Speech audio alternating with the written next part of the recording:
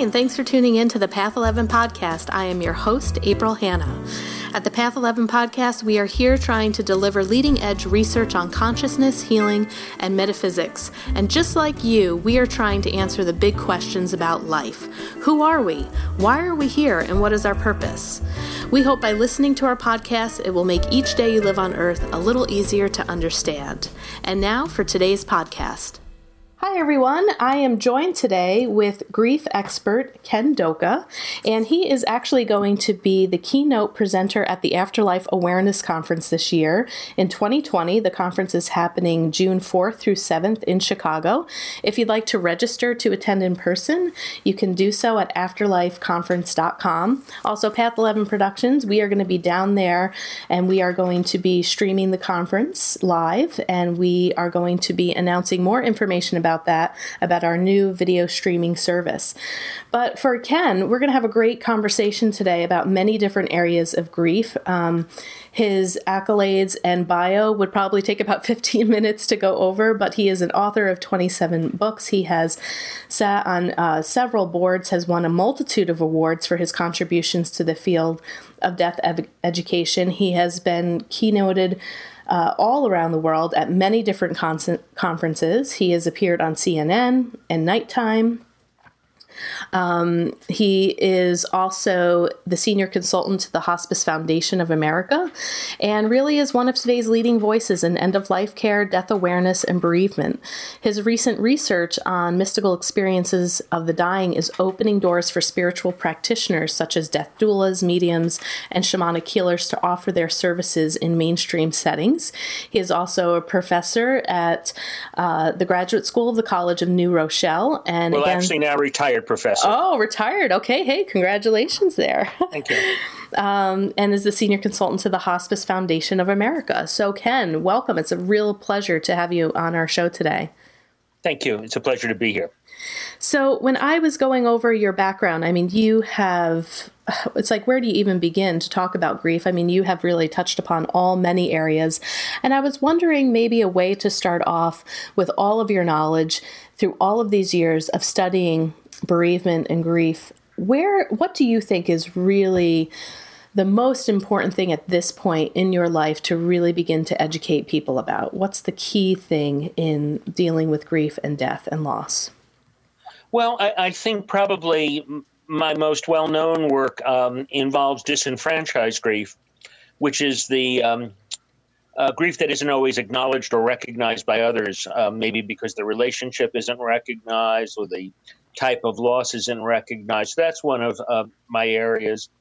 Another area is what we call grieving styles, which is work that I've done with Dr. Terry Martin from Hood College. And that work emphasizes, started out as a study of gender differences and then moved beyond that to just talking about different grieving styles that may be related to, but not determined by gender. And of course, my newest work, a book that's coming out in the coming November, is called When We Die, which is about end-of-life experiences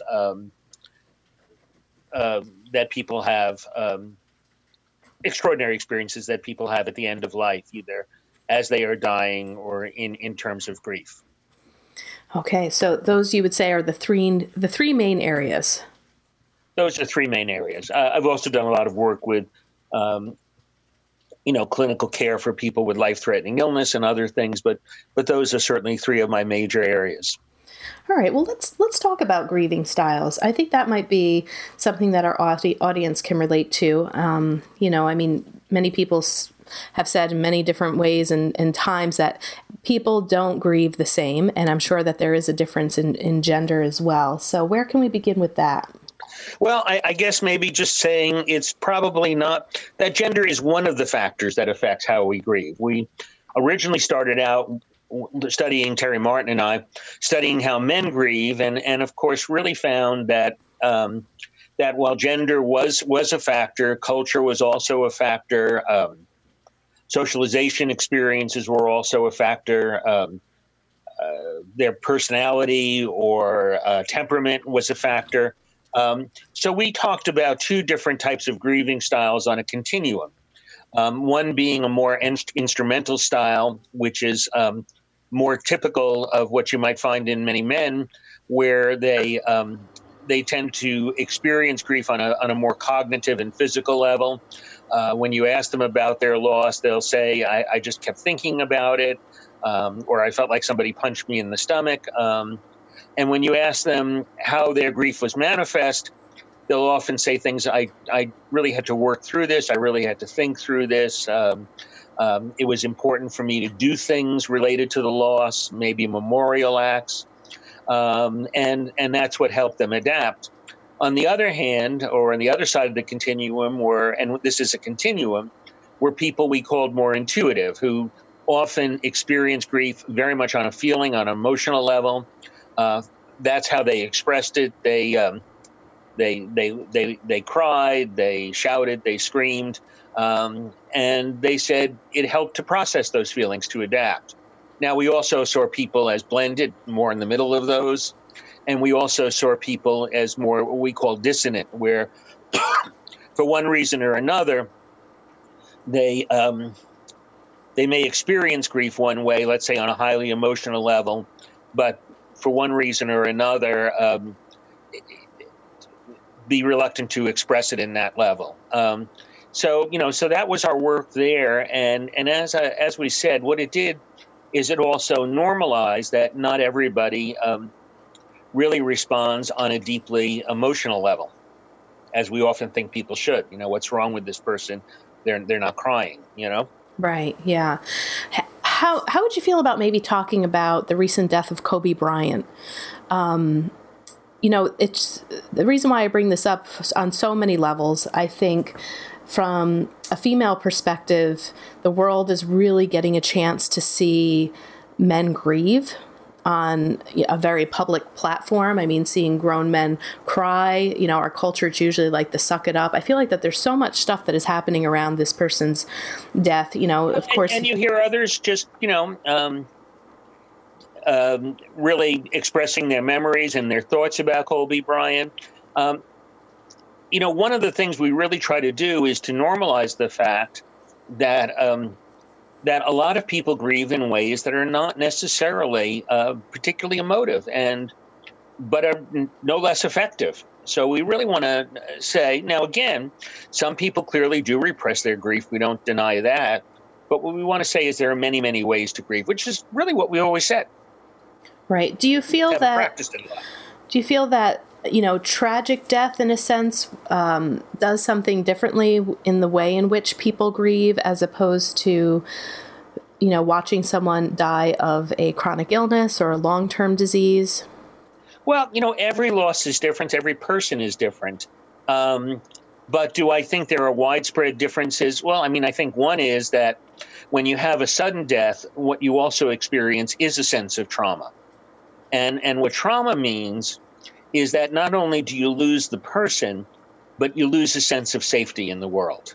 That's what makes trauma a little bit different from other kinds of traumatic loss, different from other kinds of loss. In other words, the world seems unsafe. When somebody dies of a disease, even if it's an out of order, you recognize, okay, they've got a disease, they're going to die, you have time to get used to it.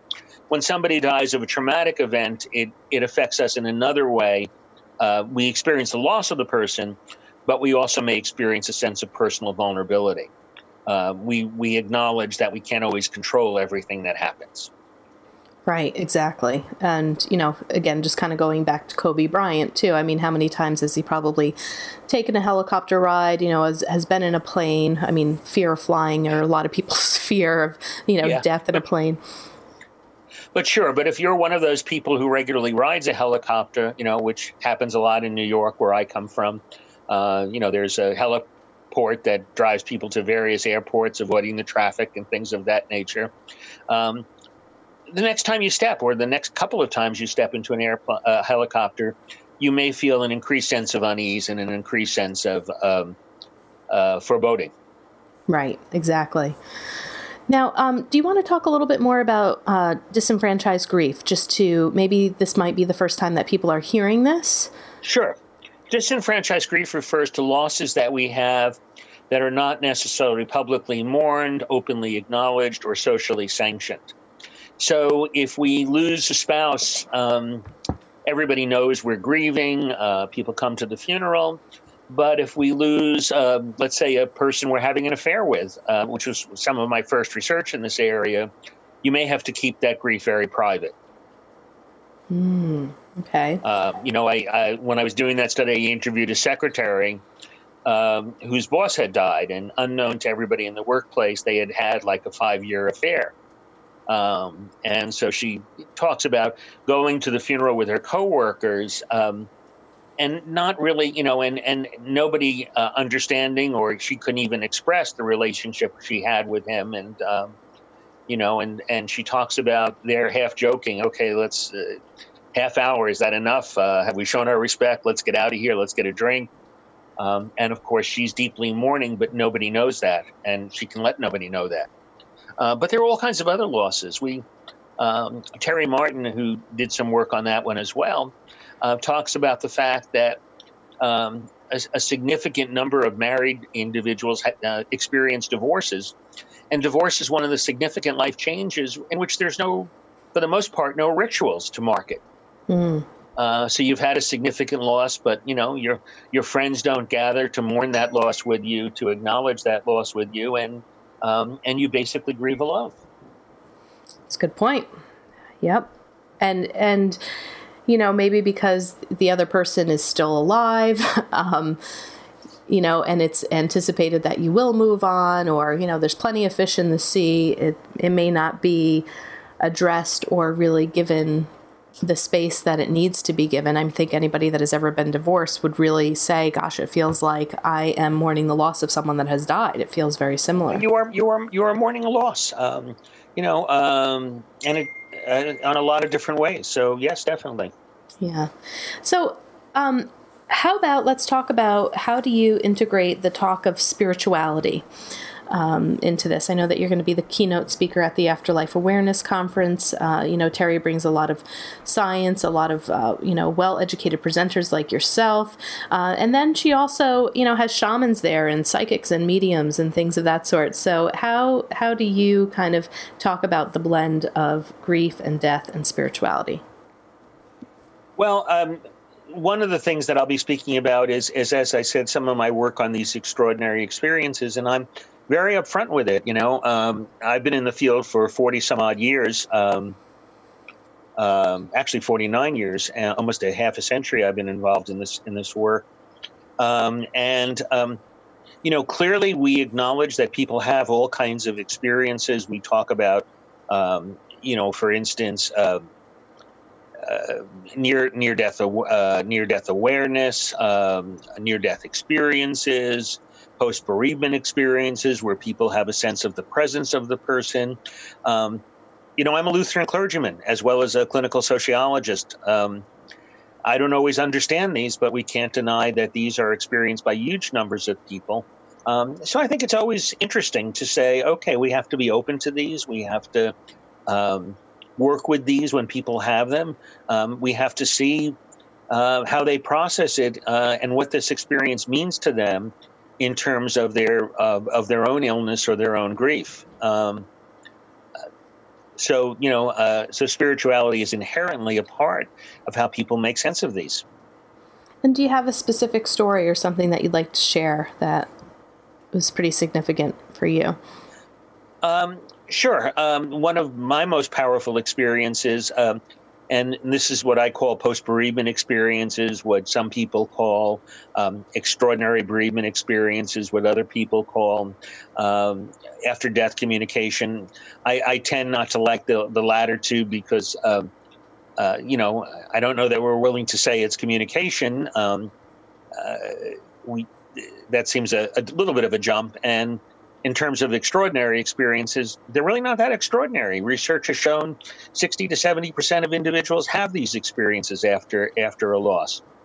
But mine was that a number of years ago, a good friend of mine, a younger friend who was, like a kid brother to me when we were growing up. I was actually his big brother in a delinquency prevention program. I was in my 20s. Was dying prematurely, very young, and he had asked me to be godfather of his son, And when he was dying, he reminded me of my, what he perceived as my responsibilities toward his young son, who was just turning 4, literally the day after he died. And I kept that promise. I was pleased to say, and still am very connected with the family.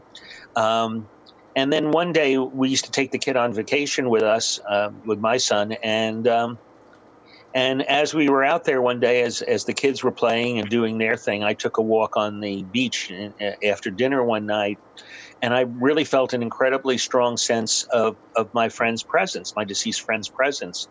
The only way I could describe it is I felt that every cell in my body was being individually hugged. It was such an overwhelming feeling, and there was also a sadness to it, because I kind of felt he was also saying goodbye. He was saying, I can leave now. I can go to where I go. I don't have to worry about you. You're going to keep your promise to me.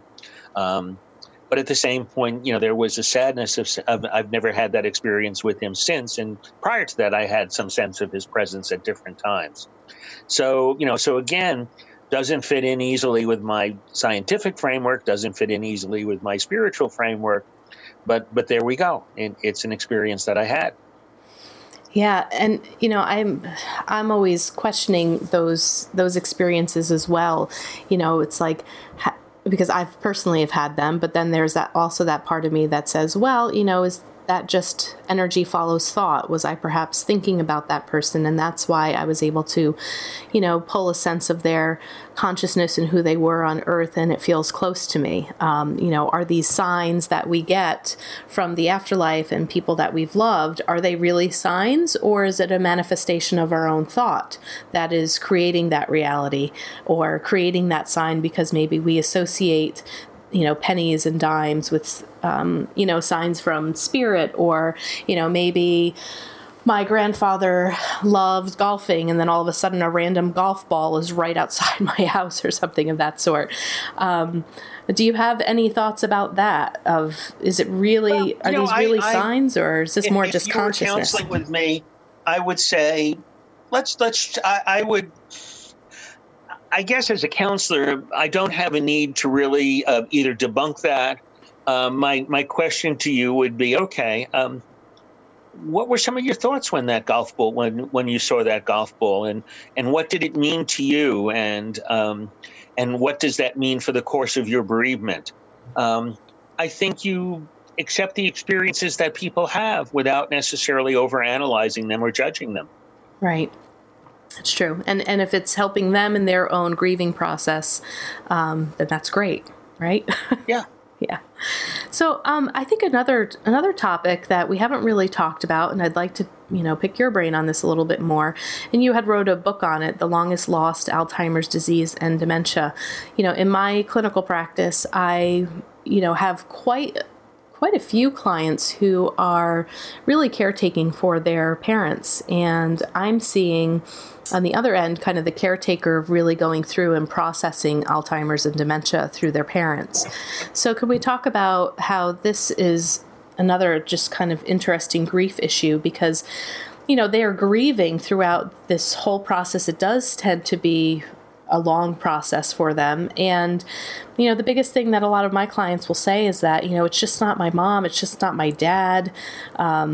I see the grieving in my clients. One person in particular, like where their father was an extremely strong, like well-built man, very full of life. And then all of a sudden, like this is happening to him, and they just don't even recognize their father, even though he's there in physical form. But there's a whole sense of the person that is completely lost, and the grieving that the families go through. Yeah. And I think that's really, and I think Alzheimer's really, and other forms of dementia really emphasize the fact that we experience loss in all kinds of different ways. And of course, so immediately, and I always like what Therese Rando, one of my colleagues, says about the misunderstood concept of anticipatory grief. She says anticipation is just a small part of it.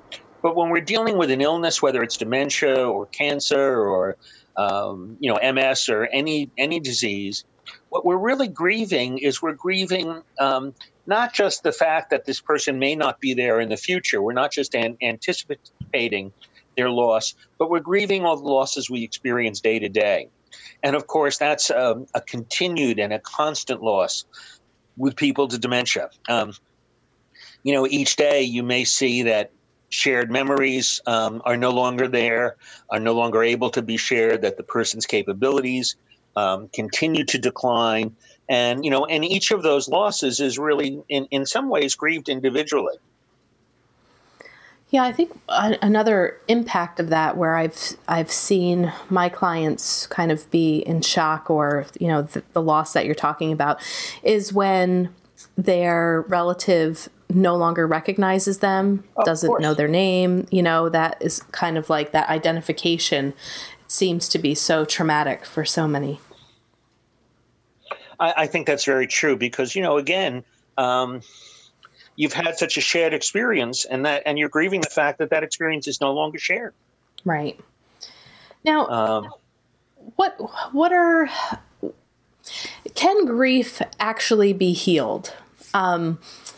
And I say this because sometimes, when people are grieving, or if people grieve a loss, I'm not saying that necessarily that there's like this martyr attitude towards it, but it almost seems like what also isn't talked about is when people maybe can no longer feel the weight of grief, or really feel like that they have moved on. And yes, they love a person, but you don't really see a lot of people, or I have not at least, see a lot of people talking about that maybe they have come to some sort of completion within their grief of losing someone.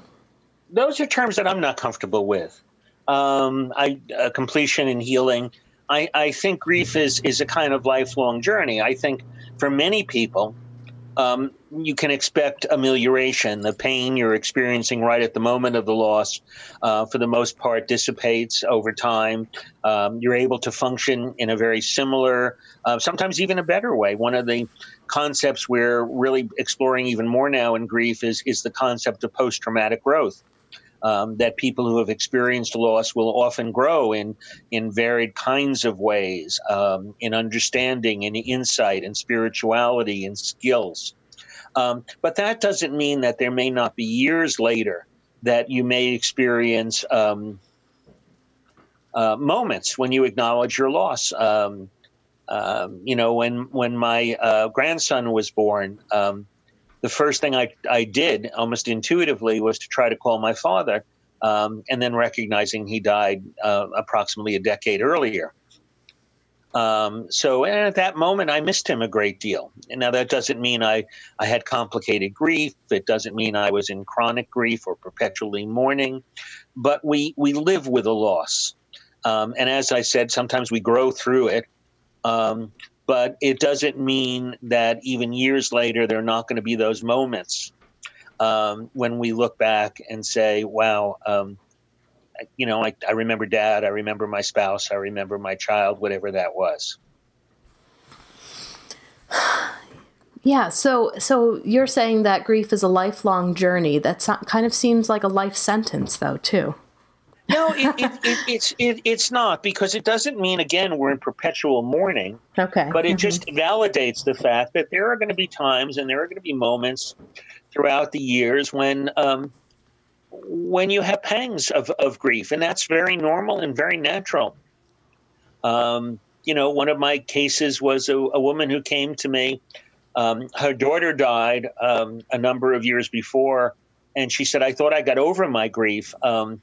And then, I was walking in the old neighborhood and I saw her best friend with her grandchild. And all of a sudden I realized another dimension of my loss. I didn't just lose a child. I lost a whole wing of a tree, and I might have grandchildren now from that woman, the girl who died, her daughter, and maybe even great-grandchildren. So, it's not that you're perpetually sad, but we also have to normalize that, as I said, grief is not a lifelong sentence, but it is a lifelong process that at various points as you look back on your life or as events happen, you acknowledge that there are certain people who are important who you now miss right at this moment. And what are your thoughts maybe on, I liked what you were saying about that post-traumatic growth or resilience within people. How come there can be some people maybe that are experiencing a similar death and people can have that post-traumatic growth, whereas other people may really find that they either cannot move forward, they get completely stunted in life, they slip into deep depression, and they just really don't rise above it? Yeah. That happens, and I guess I would say, first of all, I want to make a distinction between growth and resilience. Okay. The resilient person is the person who can bounce back, and while you need some level of resilience to experience growth, often people who are highly resilient, it's almost like a curvilinear relationship. You have a lot of resilience. You're good. You're good to go. You handled this loss well. Part of it seems to be the circumstances of the loss, how it was experienced. Part of it seems to be the temperament of the person, the spirituality of the person.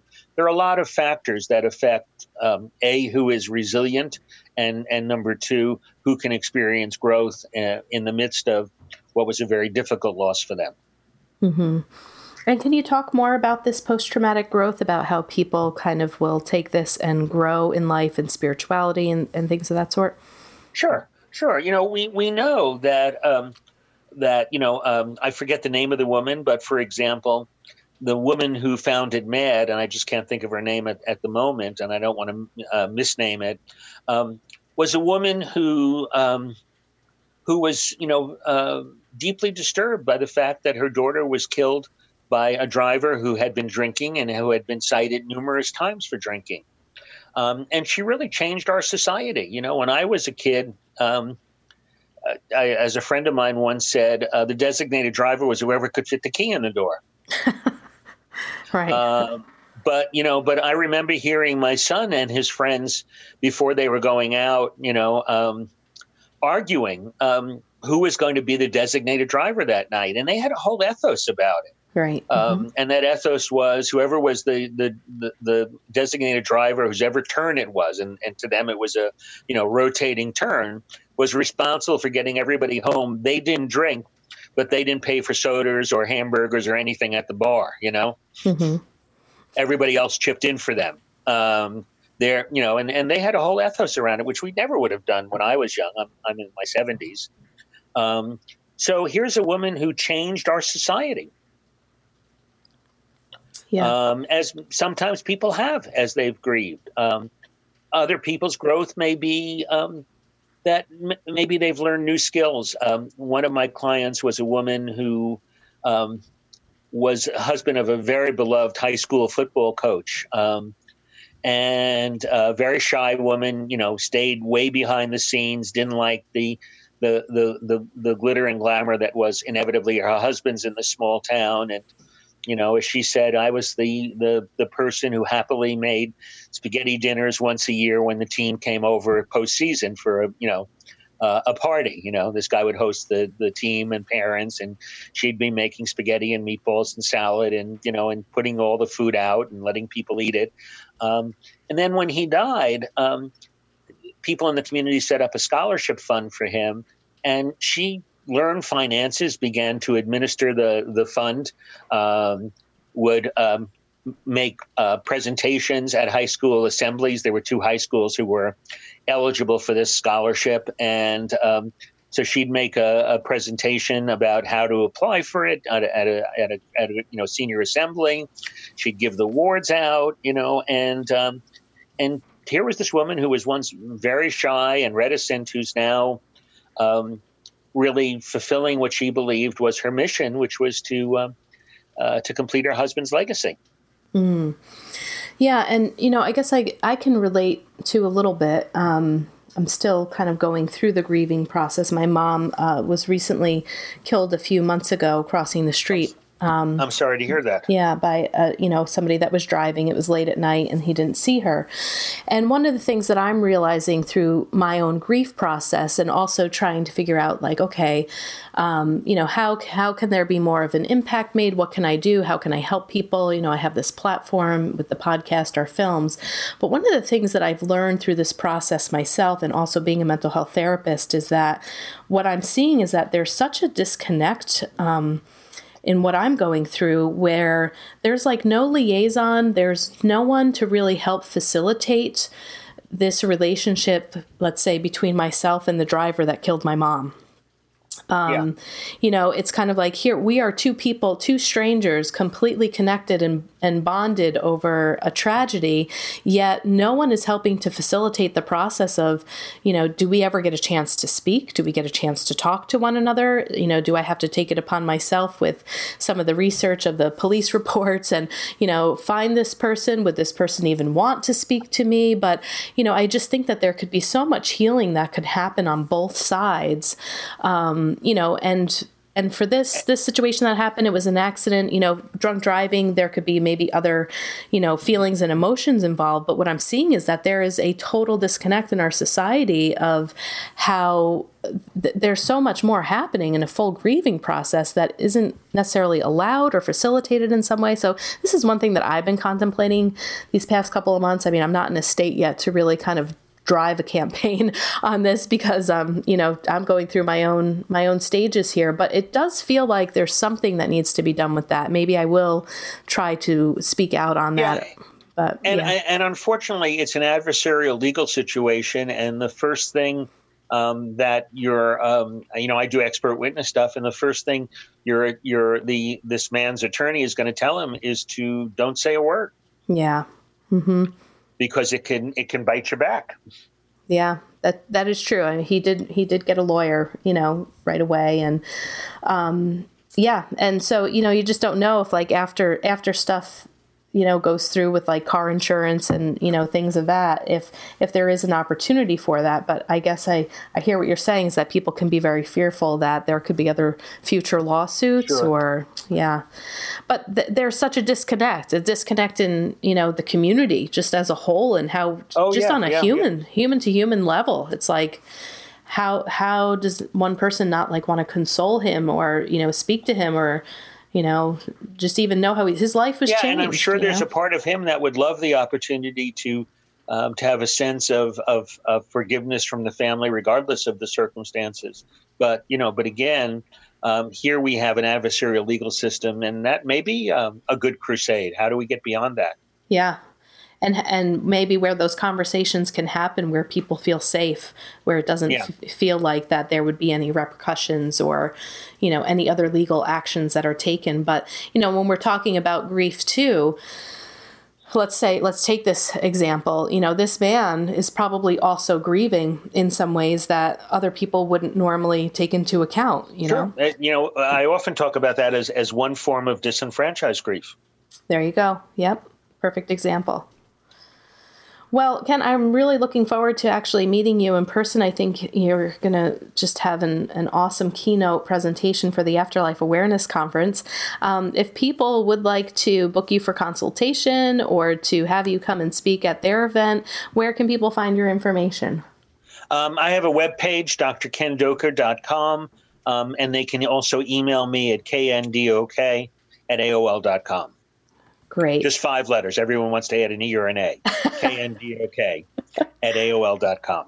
All right. And for those of you who would actually like to attend the Afterlife Awareness Conference, head on over to their website, afterlifeconference.com. We are going to, in the next upcoming months, we're going to have most of those speakers highlighted on the Path 11 podcast, so you guys can get a feel for who will be there. It is an amazing conference. I can't even tell you guys enough. I have been blessed for the past 2 years to be down there filming it, but I have taken all that I have learned watching while I was filming into my own grief experience. So I would highly recommend this to anyone. So, Ken, great to meet you. Nice to chat with you. Thank you very much. Thanks for listening to the Path 11 podcast today. I hope you all enjoyed this show.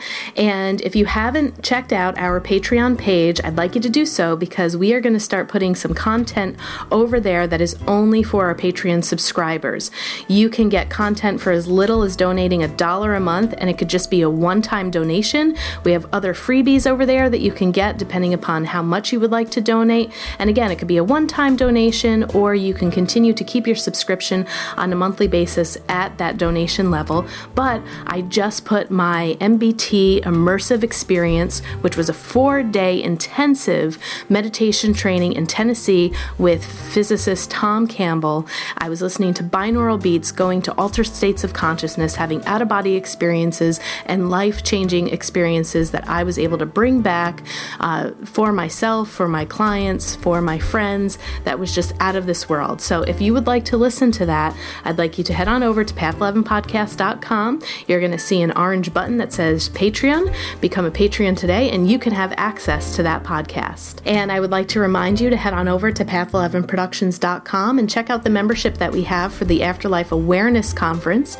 We have over 25 hours of footage with amazing speakers like William Buhlman, Thomas John, Terry Daniel, Suzanne Geisman, Suzanne Northrup, Linda Fitch, Austin Wells, just a few people to name off that were amazing. These workshops are just so valuable.